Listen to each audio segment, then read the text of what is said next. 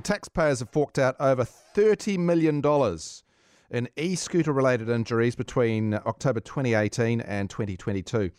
New data shows over 10,000 people have lodged complaints with ACC so far.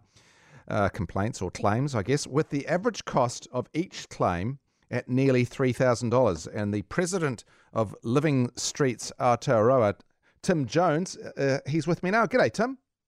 G'day. Wow. If e-scooters are this dangerous, why are they still allowed on our streets? Well, that's a really good question. And the first question for Living Streets Aotearoa is why are they still allowed on our footpaths? Because right now, e-scooters are allowed on the footpath, and that's a big problem for pedestrians. It's a problem because it's dangerous, and it's a big problem because it puts people off walking. And there's three...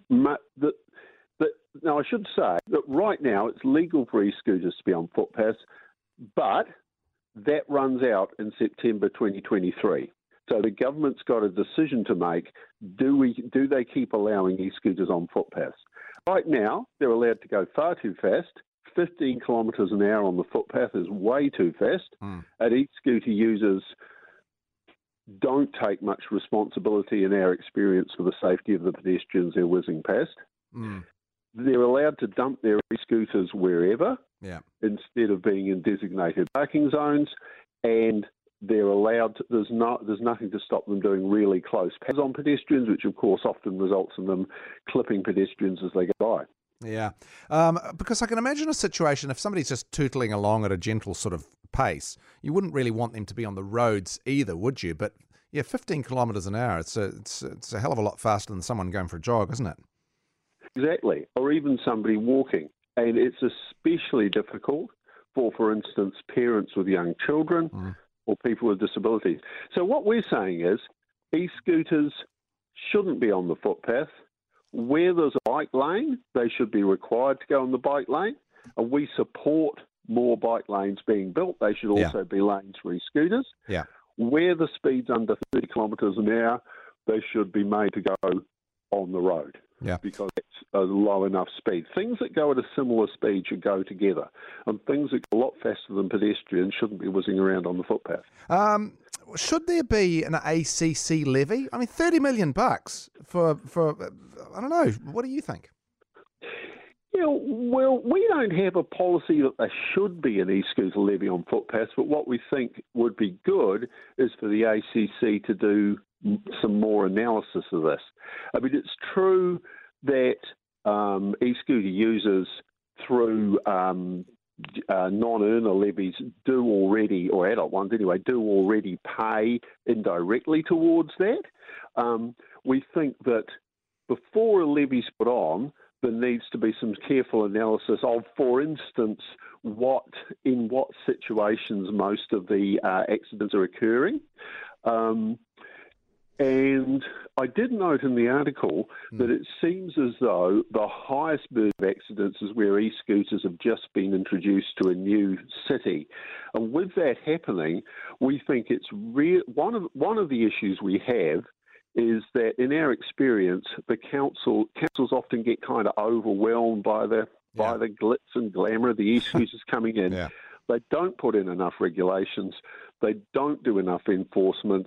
And when e-scooters start out in a new place, there's a lot of hooning around going on, which is obviously bad for e-scooter users and for pedestrians. Is it rentals? Do we know any stats on whether the accidents have been caused by people who are sort of temporary users on rentals, or is it the private ones? What do we know? Well, we don't have those stats. I mean, that's the sort of analysis ACC should be doing in more detail. At least we in Living Streets don't have these stats. What we've observed is that private e-scooter users tend to be more careful. They're more likely to ride on the road, and crucially, when they get to the end of their journeys, are taking their scooters with them, not dumping them on the footpath.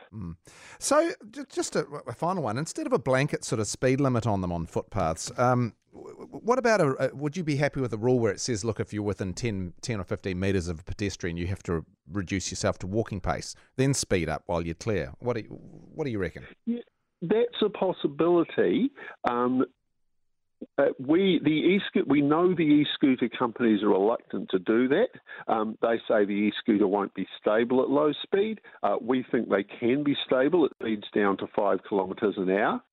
So I think that would be an improvement. Yeah. But even better would be to lower that speed limit. While they're legal on footpaths, lower that to at least lower it to 10 kilometres an hour, not 15. Yeah, okay, excellent. Thanks very much. That's Tim Jones, President of Living Streets Aotearoa. One of the scariest things you can hear as a parent is quiet.